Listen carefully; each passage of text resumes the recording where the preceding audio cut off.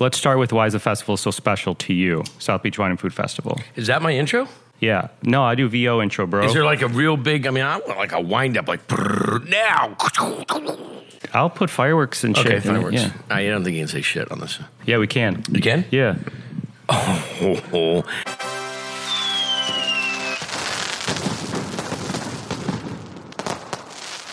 And now, standing in at 5 feet 11 inches tall, residing in sunny Santa Rosa, California, he's known for having eyes in the back of his head. Guy Fieri. See? Told you we could do fireworks.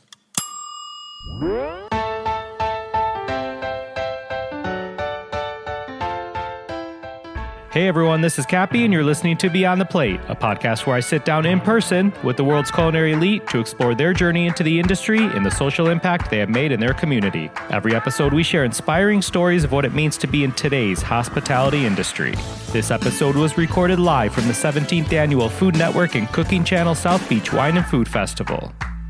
This episode is brought to you by our friends at Sir Kensington's Condiments. Sir Kensington's is on a mission to bring integrity and charm to ordinary and overlooked food.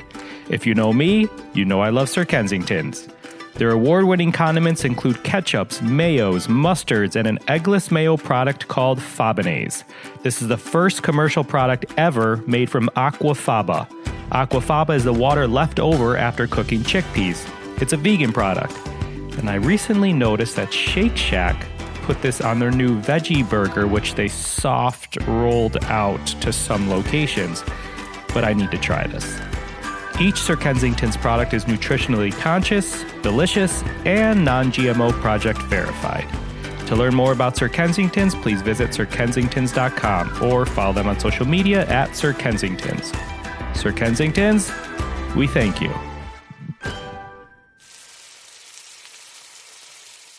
This episode is brought to you by our friends at Martin's Famous Potato Rolls. Martin's was founded in the heart of Pennsylvania Dutch country in 1955, right between Pittsburgh and Philadelphia.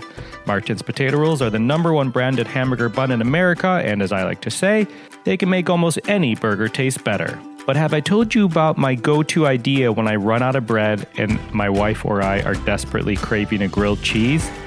I take a Martin's bun and I make an inside-out grilled cheese. Open the bun, brush or spread a little bit of softened butter on there, flip it inside out, put your cheese on, and go about your business and griddle in a pan or a griddle or whatever you use to make a grilled cheese. Give it a light smush down, and you can't go wrong with any bread product of Martin's. Martin's believes in giving back to their community. Through volunteering time and donating resources, they support hundreds of charitable organizations such as food banks, after-school programs, disaster relief, and others that provide sustenance and comfort to people in need both close to their baking facilities and abroad. To learn more about Martin's, please visit their website at potatorolls.com or follow them on social media at Potato Rolls. Martin's, we thank you. Okay, back to it. Here's the deal. I've known Guy Fieri for quite some time. I know he's a caring individual. I know he's a family man. He's always telling stories about his wife and his kids. And he loves food. I'm talking like this man seriously loves food, loves the restaurant and hospitality industry, loves talking to students that are going into the industry. But Guy has some hilarious, well, to me anyway, likes and dislikes. You're going to catch some of those throughout this episode and for sure in the speed round. And I'm not going to roll through his whole bio here, but he's a chef, restaurateur, best-selling author, Emmy Award-winning TV host. He studied abroad as an exchange student in France. He came back. He went to UNLV, University of Nevada, Las Vegas, for hospitality management. He's opened over 63 restaurants around the world, which you'll hear about in this interview. In 2006, he won the second season of Food Network Star, and has since had plenty of other shows beyond that. He has 6 cookbooks to his name. In 2013, he launched Hunt and Ride Winery in Sonoma County, named for his 2 sons, Hunter and Ryder. He supports numerous charities, including his own, called Cooking with Kids, as well as the Make-A-Wish Foundation and Best Buddies International. And I am going to stop here But please enjoy this conversation as we go beyond the plate with Chef Guy, don't call me Fieri, Fieri. That was actually good. You took the hook. Totally. I know what's coming. Why is the South Beach Wine and Food Festival so special to you? Well, it's really the amalgamation of all the great chefs and all the fans of food. I mean, if you haven't been, I tell people this all the time. Like, oh, what do you do? What do you do? Where do you go? What do you do? You know, and I say, have you ever been to South Beach for the Food and Wine Festival? And they're like, no, I heard about it though. I said, you can't hear about it. That's like trying to hear what seeing in color is. You know, you can't hear about it. You got to come and see it or come feel it. And it's a great event from morning, noon, and night. You just have to hang on. What is your take on chefs becoming celebrities? Like I asked this to Giada, to Alex Guarnaschelli. Obviously, it opens doors, but there's a lot of things that come with that. Not everybody likes country music. Not everybody likes rap. Not everybody likes football. Not everybody likes soccer. Not everybody likes whatever. But everybody likes food. So food is, I think it's the common denominator of all people. Sure. You know, everybody's a fan of food. I think that you can, Michael Vitaggio did a great show where he was going to countries where there was conflict between two parties. Really? And he did a whole thing about feeding people and showing how food is the bonding agent. You know, everybody has that common idea. Yeah. I think what it is people, we celebrate food. Food is at the great times, food's at the terrible times. Food's in the morning, food's a lot of times the last thing at night. Food is, it's creative, it's a surprise. It's all the things that you want life to be is encapsulated a lot of times in food. And so when we're the ones that get to produce that, it's not someone arguing whether or not they like country music or rock or rap. They're just ready for the tune, whatever you play. When people say when one door closes, another one opens. Talk about the Guy Fieri restaurant empire. It's up to how many now? In my mind or in reality? No, I don't know. We're 50, 60, somewhere around there.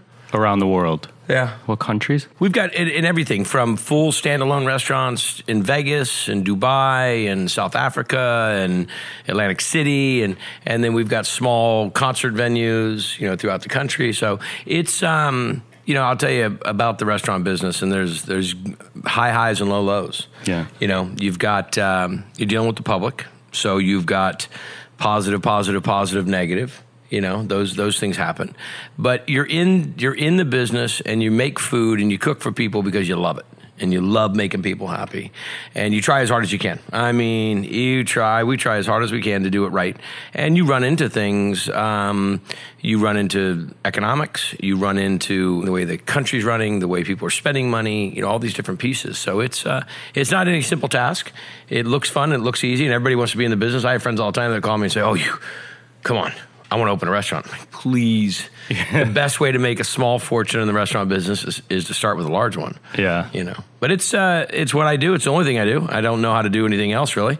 That's what I always wanted to do. And I was just happy to have one restaurant and then fortunately build a good little restaurant empire in Santa Rosa up in Northern California. Sold those. Oh, you did? Sold those a few years ago. And that's tough, closing a restaurant, selling a restaurant, any of those transitions are tough. It's just like anything, like selling a car. You don't want to, but it's part of the game. So I wanted to quickly interrupt your regularly scheduled program because I'm about to ask Guy about Shane Torres. Shane Torres is a comedian, but if you Google Guy Fieri, Shane Torres, you'll find a really hilarious bit that starts out with Torres saying, quote, "What the fuck did Guy Fieri ever do to anyone? People shit on that dude all the time, and as far as I can tell, all he ever did was follow his dreams." End quote. Obviously, I'm not delivering this as great as a comedian, so here's Guy's reaction to that bit. Did you see the Shane Torres comedian video? Mm-hmm. Awesome dude. Yeah. Awesome Did you dude. meet him? No, I haven't met him. And matter of fact, I was supposed to meet him, and I want to meet him. And I love that. He's got one. He's very insightful, and he's very aware, and he's very funny. Yeah. And that's another side of the food world is how topical it is, and how in the middle of everything it is. And we're foods at every turn. So. When it can make Conan, and it can make the late nights, and it can make the media, I love it. It's amazing. For a young restaurateur listening, for like you said, there's high highs, low lows. What are tips you would give to these young restaurateurs or people in the industry, whether it's surviving frickin' critic or whether it's closing a door or whether it's getting bashed? I'll tell you what it is. One, you can't live off your reviews. That you don't fall into that trap, because that's one person. And granted, it's a loud voice, but it's one person. What I will say, I think one of the number one reasons that restaurants have difficulty is undercapitalization. Not having enough capital. And you start to make, I think, I'm not saying everybody, but I think that people start to make bad decisions when they don't have the capital.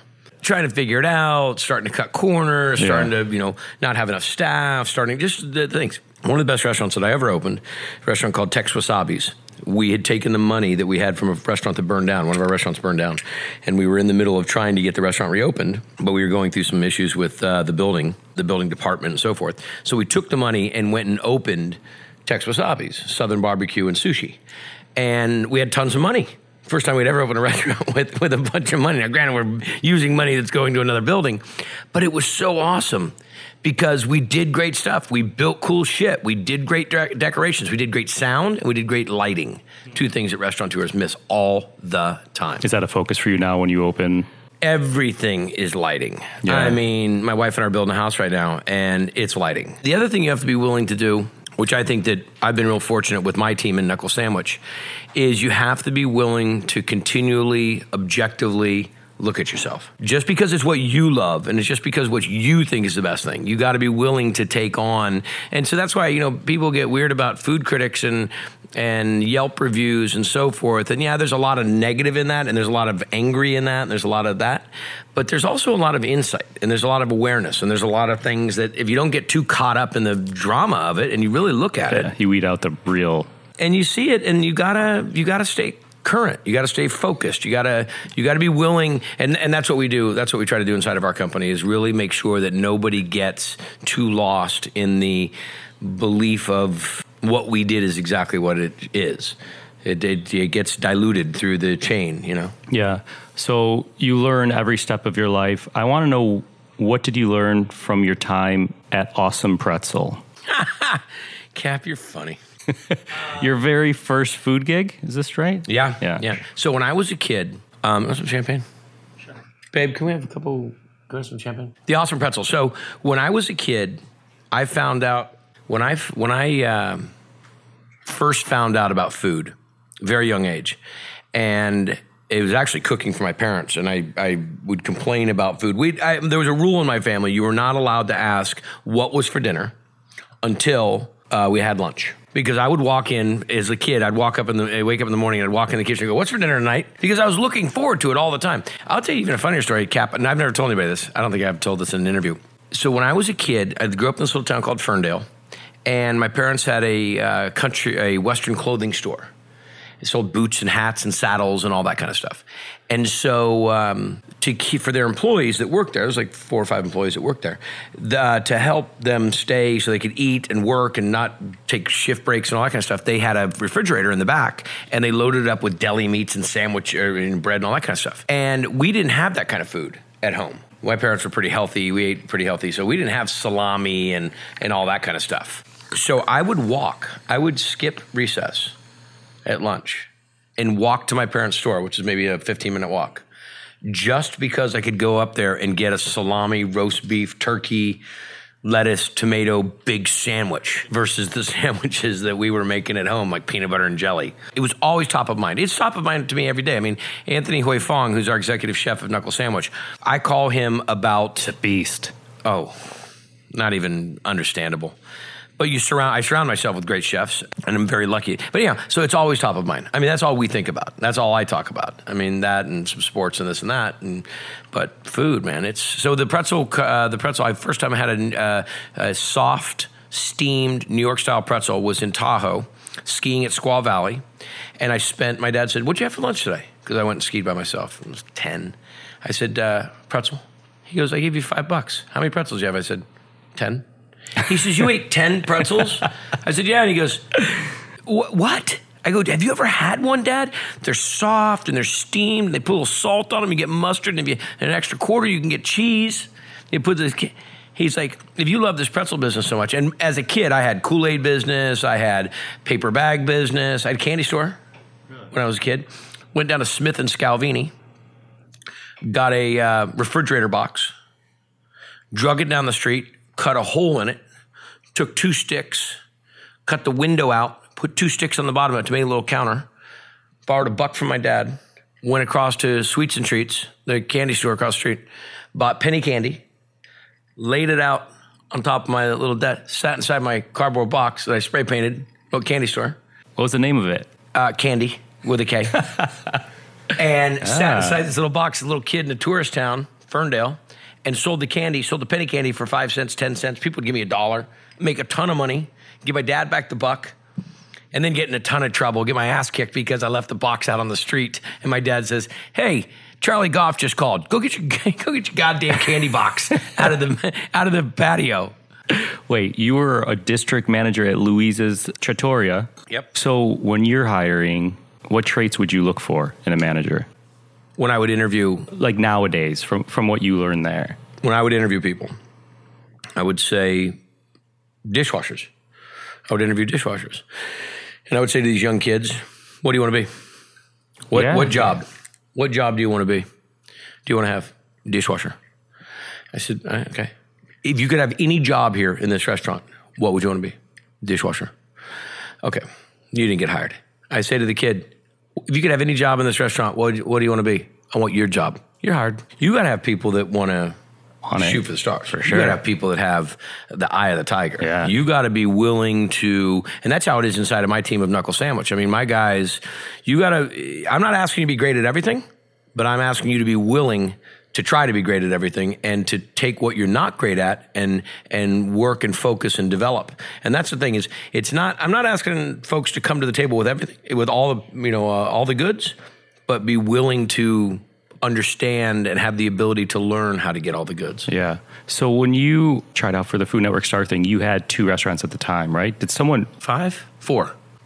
Did someone push you to audition for that? You know, it was funny. There was a variety of things that went on. Lori told me about it one time. Loretta was... really? She heard it on some TV or some radio show that she listens to, and they were talking about it because season 1 had happened. And a buddy of mine named Rob Olmsted, who did commercials for our restaurants back in the day, he had heard about it. And another buddy of mine, Mustard, Matt Sprouse, he'd heard about it. And I'd never even seen it. And back then on the internet, you weren't able to like go and get old episodes and so forth. And everybody said, man, you would be great.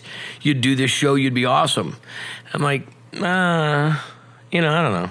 So 2 of my buddies, Mustard and Rob Olmsted, said, you got to do it. You got to submit a tape. So I said, okay, whatever. And I'd put it off. And really, honestly, and I tell this to kids when I go and speak at schools, is you have to be willing to take the chance. One person doing it is worth 10,000 people talking about it. You have to be willing to take the chance and take the chance of failing. So I looked at it and said, okay, you know what? If I fail, I fail. But I'm at least going to get a free trip to New York, and I'm going to get a chance to go meet Bobby and Emeril and, go hang out and see what this is all about. And I'm not going to win. I didn't go to culinary school. I didn't, I'm a chef from the street. I came through the ranks, and I said, that's not going to, whatever, but it'll be fun. My wife and I were pregnant with our son, Ryder. We were 8.5 months pregnant, or 8 months pregnant. And it was my dad's, actually my dad's birthday. And my dad, I said, you got any advice? And he says, just be you. Don't move off of what. So when I got there, they said, you have to take those rings off. I said, I didn't read that in the contract. He said, we can't wear shorts. I didn't read that in the contract either. Well, you have to, you can't do that. You can't have sunglasses. I didn't read that in the contract. Amazing. And it was funny because they were trying to do, now being a producer, I know that they're trying to keep some uniformity to the program, but I was like, I didn't think I had a snowball's chance in hell that I was going to win. And there was one moment and I realized that I was maybe had a chance. And it was at the fatal moment. It was fatal. We came back from doing the event. We come back from doing a whole day's worth of activities on Food Network Star, and we walk in, And we get to our rooms that we're staying in, and they knock on the door about 10 minutes later and said, at midnight tonight, we need you to come down to the common room, and we need to talk to you. Everybody. So we come in there, and there's a note. This is midnight. We've been up all day. Everybody's stressed out. People tired, the whole thing. And it's a note, and it's all these boxes of baked goods, cupcakes, and decorating shit for cupcakes. And they said, read the note, and it says, decorate these 12 cupcakes in your, what was called CPOV, culinary point of view. Homie never decorated nothing. I've never decorated a cupcake. I've never made a cupcake. I don't even eat cupcakes. So I'm looking at this, and I'm like, well, I'm going home. I mean, this is real. This is what's going to take me out.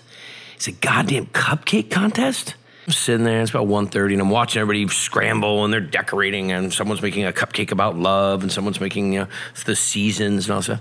And I look at this stuff, and I go, what's this sugary ball that you guys are rolling out and that you're putting over? And he said, oh, it's fondant. I said, what is it? I tasted it. I'm like, that's terrible.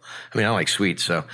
And they said, what are you doing? They said, well, you can put dye in it, and it can do things, and you put it over cake. I said, okay. So I'm sitting over there by myself, again, completely going home. I mean, ready to call Lori. If it wasn't midnight, whatever, I would have called her and said, hey, by the way, I'll be home tomorrow. And so I'm messing with it. And I'm looking at the cupcake, and I look at the top of the cupcake, and I'm like, man, that looks like a hamburger bun. That's so funny. So I take my knife and I cut the top off the cupcake, and I'm like, hey, look at a hamburger bun. And everybody's like, they're doing their stuff. They're pretty serious. So I take another cupcake and I cut the hamburger bun off of that one. And I look at it and I go, huh. So I grabbed some fudge and I made it into a little patty. From going home to nailing it. Hamburger! A hamburger you got. Everyone's putting sprinkles. Everybody's sprinkling and piping. And so then I take some of the fondant and I roll it out and I make it green. Lettuce! It's lettuce on the burger. Nobody's looking. Yeah. So I made it this big old cheeseburger. Lettuce, and the cheese and the whole thing. And I'm sitting there messing with it, and the producer walks in and goes, what are you doing? I go, nothing. She goes, no, what is that? And I go, hey, I'm going to go home anyway, so I'm just screwing off. Is that out of your cupcake? I said, yeah, but, she goes, hang on a second. Next thing I know, tired-eyed producers come like in pajamas and so forth, and they go, what is this? And I said, it's a hamburger. It's my culinary point of view. I'm trying to do something on cupcake. Oh my God, get cameras. Cameras come in, everybody's shooting the whole thing. And everybody else in the group's like, oh, that's great. So I did the cupcake. And so at that moment, once I broke all the rules, and then I went and did my demo with the cupcakes. And I got up there, and again, now it's another tough situation. And I said, hey, I don't do a lot of cupcakes, but if my son Hunter had a party for his birthday, he'd like a cupcake if you did this. So I cut the top off the cupcake. This is at Sur La Table, and it's 7 a.m, and there's all of these people. I said, so you cut the top off, and I dig out the center of it. I shove gummy worms and runts or whatever those candies are, and stick in there. Put some frosting, shove it back on top, and I go, that's the kind of cupcake my kid would like. Crowd went nuts. And that was when when I walked into the producer area, and everybody just looked at me, and that was the day it all changed. So what if you took a runner-up? Where do you think you'd be now? I don't, I'd be doing what I'm doing. Maybe I wouldn't be doing it on as large of a platform. And I really attribute a tremendous amount of my success to the people that I surround myself with. I got a phenomenal wife and great parents and great kids and great buddies. It's like the people that are running Knuckle Sandwich now. I look at all the team that I've built. I was on that road. I mean, I was going to continue. I had 8 restaurants when I sold them in California. And so I was on that road already. The TV opportunity, of course, has been like going to the moon. Yeah, it was just, you know what? If you don't squeeze, I tell the folks that come on Guys Grocery Games all the time, don't squeeze it too hard. Don't choke this. Just ride it. Just have fun. And if you stay you, and you stay focused and you play as good as you can, who knows what comes of it? And we've made superstars out of Triple D and Guys Grocery Games, and and then you take great advice. I mean, it's like from my girl Rachel Ray. One of the best pieces of advice she ever told me. She said, never burn tape. No dead air. That camera's in front of you, roll.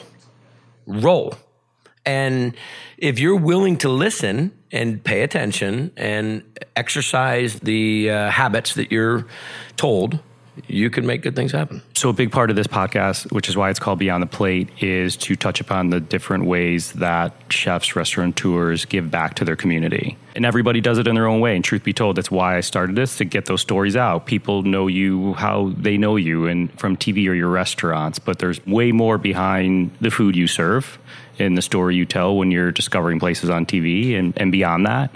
I'm just going to give you the lob in the air because I want to hear about the philanthropic work you do. I know you do a ton of work through your foundation work. And I also want you to touch upon, I almost got teary-eyed walking past your booth last night, and you had Best Buddies there. When you get the opportunity that I've been given, and you have so much energy that's going on, what better to do with it than to share it and use it to help others? I mean, it's so wasted if you don't. I mean, there's only so much great times. So here we are at the Burger Bash 2018. We're at one of the most phenomenal chef experiences that you'll find in the world. And I get to be the host of it, and I'm going to do a burger stand about it. And I'm like, why take all that and just have it on Guy? Let's do it on a charity and a group and an organization that deserves far more attention than they're getting. And once everybody gets it and goes like, oh, wow, we should have been doing this before. We should, and it's a program called Best Buddies, and it's working with intellectually disabled adults and kids. And growing up with a cousin with intellectual disabilities, Dougie, who I didn't see any difference. I mean, just different people have different ways. And so it was a natural fit. And then, to partner up with the Best Buddies team and Tom Brady and do our event every year in Boston and the big bike ride down in the Cape is amazing. And what we do, and it's not just the money, Cap, that we raise, it's the exposure and it's the awareness and it's the education. See, I think that's what the bigger ticket is that when we can educate folks about charities and we can educate folks about prejudice and we can start to shine a light on things, that's where we can really use our influence to help that. And so anytime I can. I mean, I'm just so fortunate to be where I'm at and to have what I have. And I think that it's my responsibility. And so Best Buddies is one of my favorite programs. Cooking with kids, it's another thing that I really try to express to kids and mainly their parents and say, this is a life skill. You teach your kids how to read. You teach them how to use their computer. You teach them how to use their cell phone. Teach them how to cook. You may not even be that great of a cook yourself. Teach your family to cook. It's a life skill. And the more educated you are, the better decisions you'll make. That's the truth. So if you can make if you can give kids better education about their eating habits, we have kids with childhood diabetes and obesity. That's not what kids are supposed to be worried about. Kids are supposed to be worried about how to get their ball over the fence, and how to, make it through math class. And I think that it's awareness and education. And so someone asked me the other day, they said, when TV's done and restaurants are running and the team's got it, what are you going to do? I said, I love sharing. I just built, Cap, I'll tell you this. I'm building currently a 48-foot culinary trailer that gets hauled and it will be able to go anywhere in the United States. It's a full kitchen, fryers, grills, smoker. We'll be able to feed 5,000 plus a day out of this. We had a disaster in Northern California where I live. We had this horrible fire last year. Cooking out there. Yeah. And so we went, and my buddies and I, my friends, rallied up and built a mock kitchen, what do you call it, a MASH unit, and built it in the corner of the Vets building parking lot and started cooking. Before any disaster services were available. People were there. 6,500 homes are gone. People are totally displaced. Friends of mine, my insurance agent, the guy that insures all my stuff, his house burned to the ground. Not like burn, like get a few things out, like gone. And we started cooking for folks. And I said, you know what? This is needed everywhere. And so we're building this trailer. And my goal is to be able to take the trailer, have it driven to wherever our situation may be. And I've got chef friends all over the country and just be able to call and say, hey, Richard, I know that this is going down. Are you okay? Great. Do me a favor. The trailer's coming. Find, 1,000 pounds of pork butt and find, get whatever you can, get a crew together, start cooking. I'm flying in, or my crew, or, Anthony Hoy Fong's going to fly. Someone's coming. And start to cook, because we were making food for folks before they could get them food. Awesome work, man. It's incredible. Let's do a quick speed round, a few questions, and then close it out. Why did you say that? Because that's what I was thinking. I did this with Josh Capon yesterday, and he did the same. He turns and he goes, lavender. And every question I ask him, he goes, lavender. Yelled Mogadishu. it. I'm like, What did you have for breakfast this morning? The Terminator sandwich at La Sandwicheria over across the street from the Deuce. Was that breakfast? Yeah. Breakfast was served at 12:30. I didn't know if it was like a 4 a.m. breakfast. I'm not a late night eater. Really? Not my game. Not my game. Things I learn about you. I'm telling you. Name a smell in the kitchen you love. Mahogany.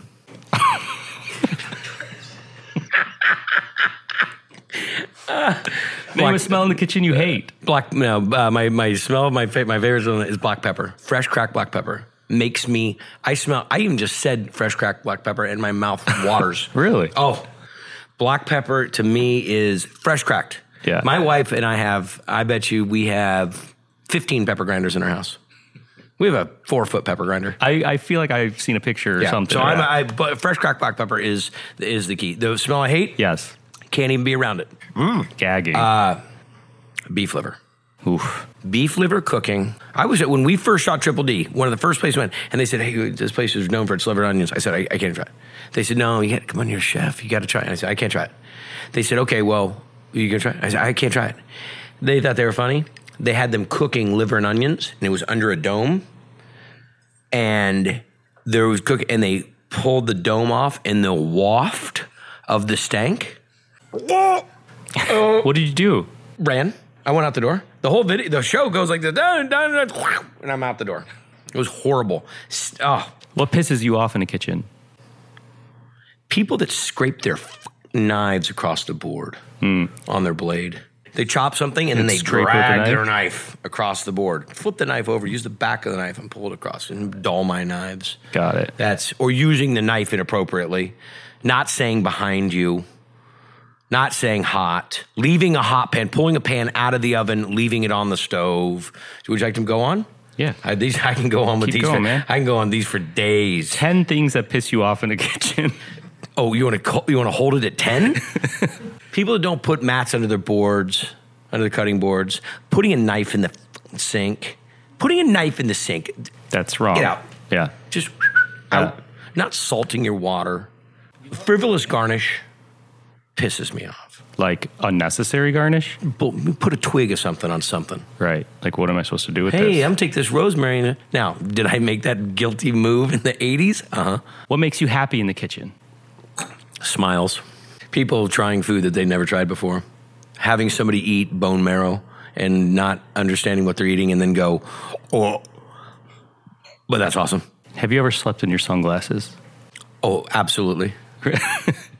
It's called day drinking. All right, close it out. Just hit the half century mark. I don't know what that means. What's in store for the next half century? The 3.0 version of the first century. Which is? Just more great things. I'm watching my kids grow up. Mm-hmm. Getting a chance to make an impact, a bigger impact with more tools and more talent. Watching the opportunities happen for my team inside a Knuckle Sandwich, trying to stay, fit and focused, trying to face a lot of the growth. There's a lot of growth that happens in this next 50. But being the key term that I say to myself all the time is just being present. Being as present as possible. This is one run. This is no dress rehearsal. You get this chance. And so having the opportunity to do what I'm doing and the way I'm doing it and who I'm doing it with and where it's going, I got a lot of education in the first 50, and I'm trying to put it all to use and all into the application for the second 50. Thanks, man. Awesome to have. Hey, listen, let me tell you this. I've known you a long time, and you are an amazing support to a lot of people that I know.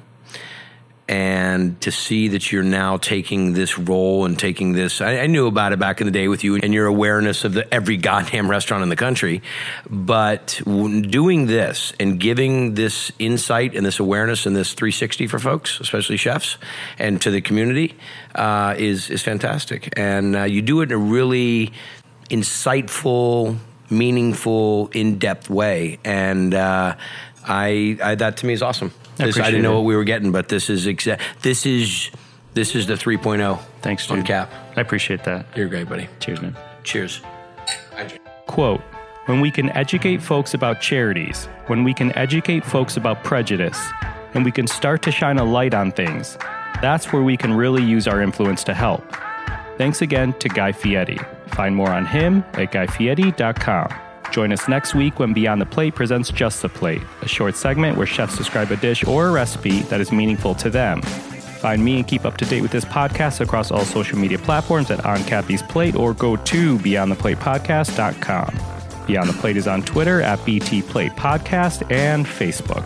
Thank you to our partners at Aisle 8 by Flavor Gallery, who supplied all of our signature hats and t-shirts to our Beyond the Plate guests. These will be coming to the Aisle 8 by Flavor Gallery website soon. This episode was produced by me, along with Ian Cohen, Joel Yeaton, and Sean Petrosian. Our music has been composed by Goldford.